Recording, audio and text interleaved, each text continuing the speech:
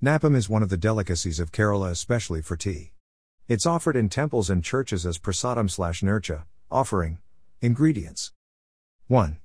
Rice flour, 1 teacup. 2. Salt, 1 pinch. 3. Cooking soda, 1 pinch. 4. Cumin seeds powder, 1/4 teaspoon. 5. Black till, LU, 1 teaspoon. 6. Cardamom powder, 1/4 teaspoon. 7. Melted jaggery, 1 tablespoon. 8. Ghee, 1 tablespoon. 9. Cashew nut, 1 tablespoon. 10.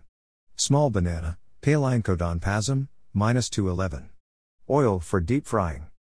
Preparation: put the rice flour in a deep dish and add salt, mix well. Question mark. Peel and add the bananas in the flour, smash well until it becomes a paste. You can grind the banana in mixie and add if you like. Add jaggery and a little water to make the flour into a thick and smooth paste. Those who like it very sweet can add more jaggery. Add cardamom and cumin seeds powder to it, mix well. Roast the cashew nut in ghee and put both cashew nut and ghee into the batter. Add till seeds and cooking soda, stir well and keep aside for 2 hours to fermenting. Question mark. After 2 hours, stir the batter well. Pour coconut oil in a frying pan, heat it well and simmer, then take 1 tablespoon batter and pour into the oil. You can put 3 or more spoons of batter separately according to the capacity of your frying pan. I took a small pan, so could fry only 2 at a time. When one side turns golden, turn the other side too and fry till golden brown.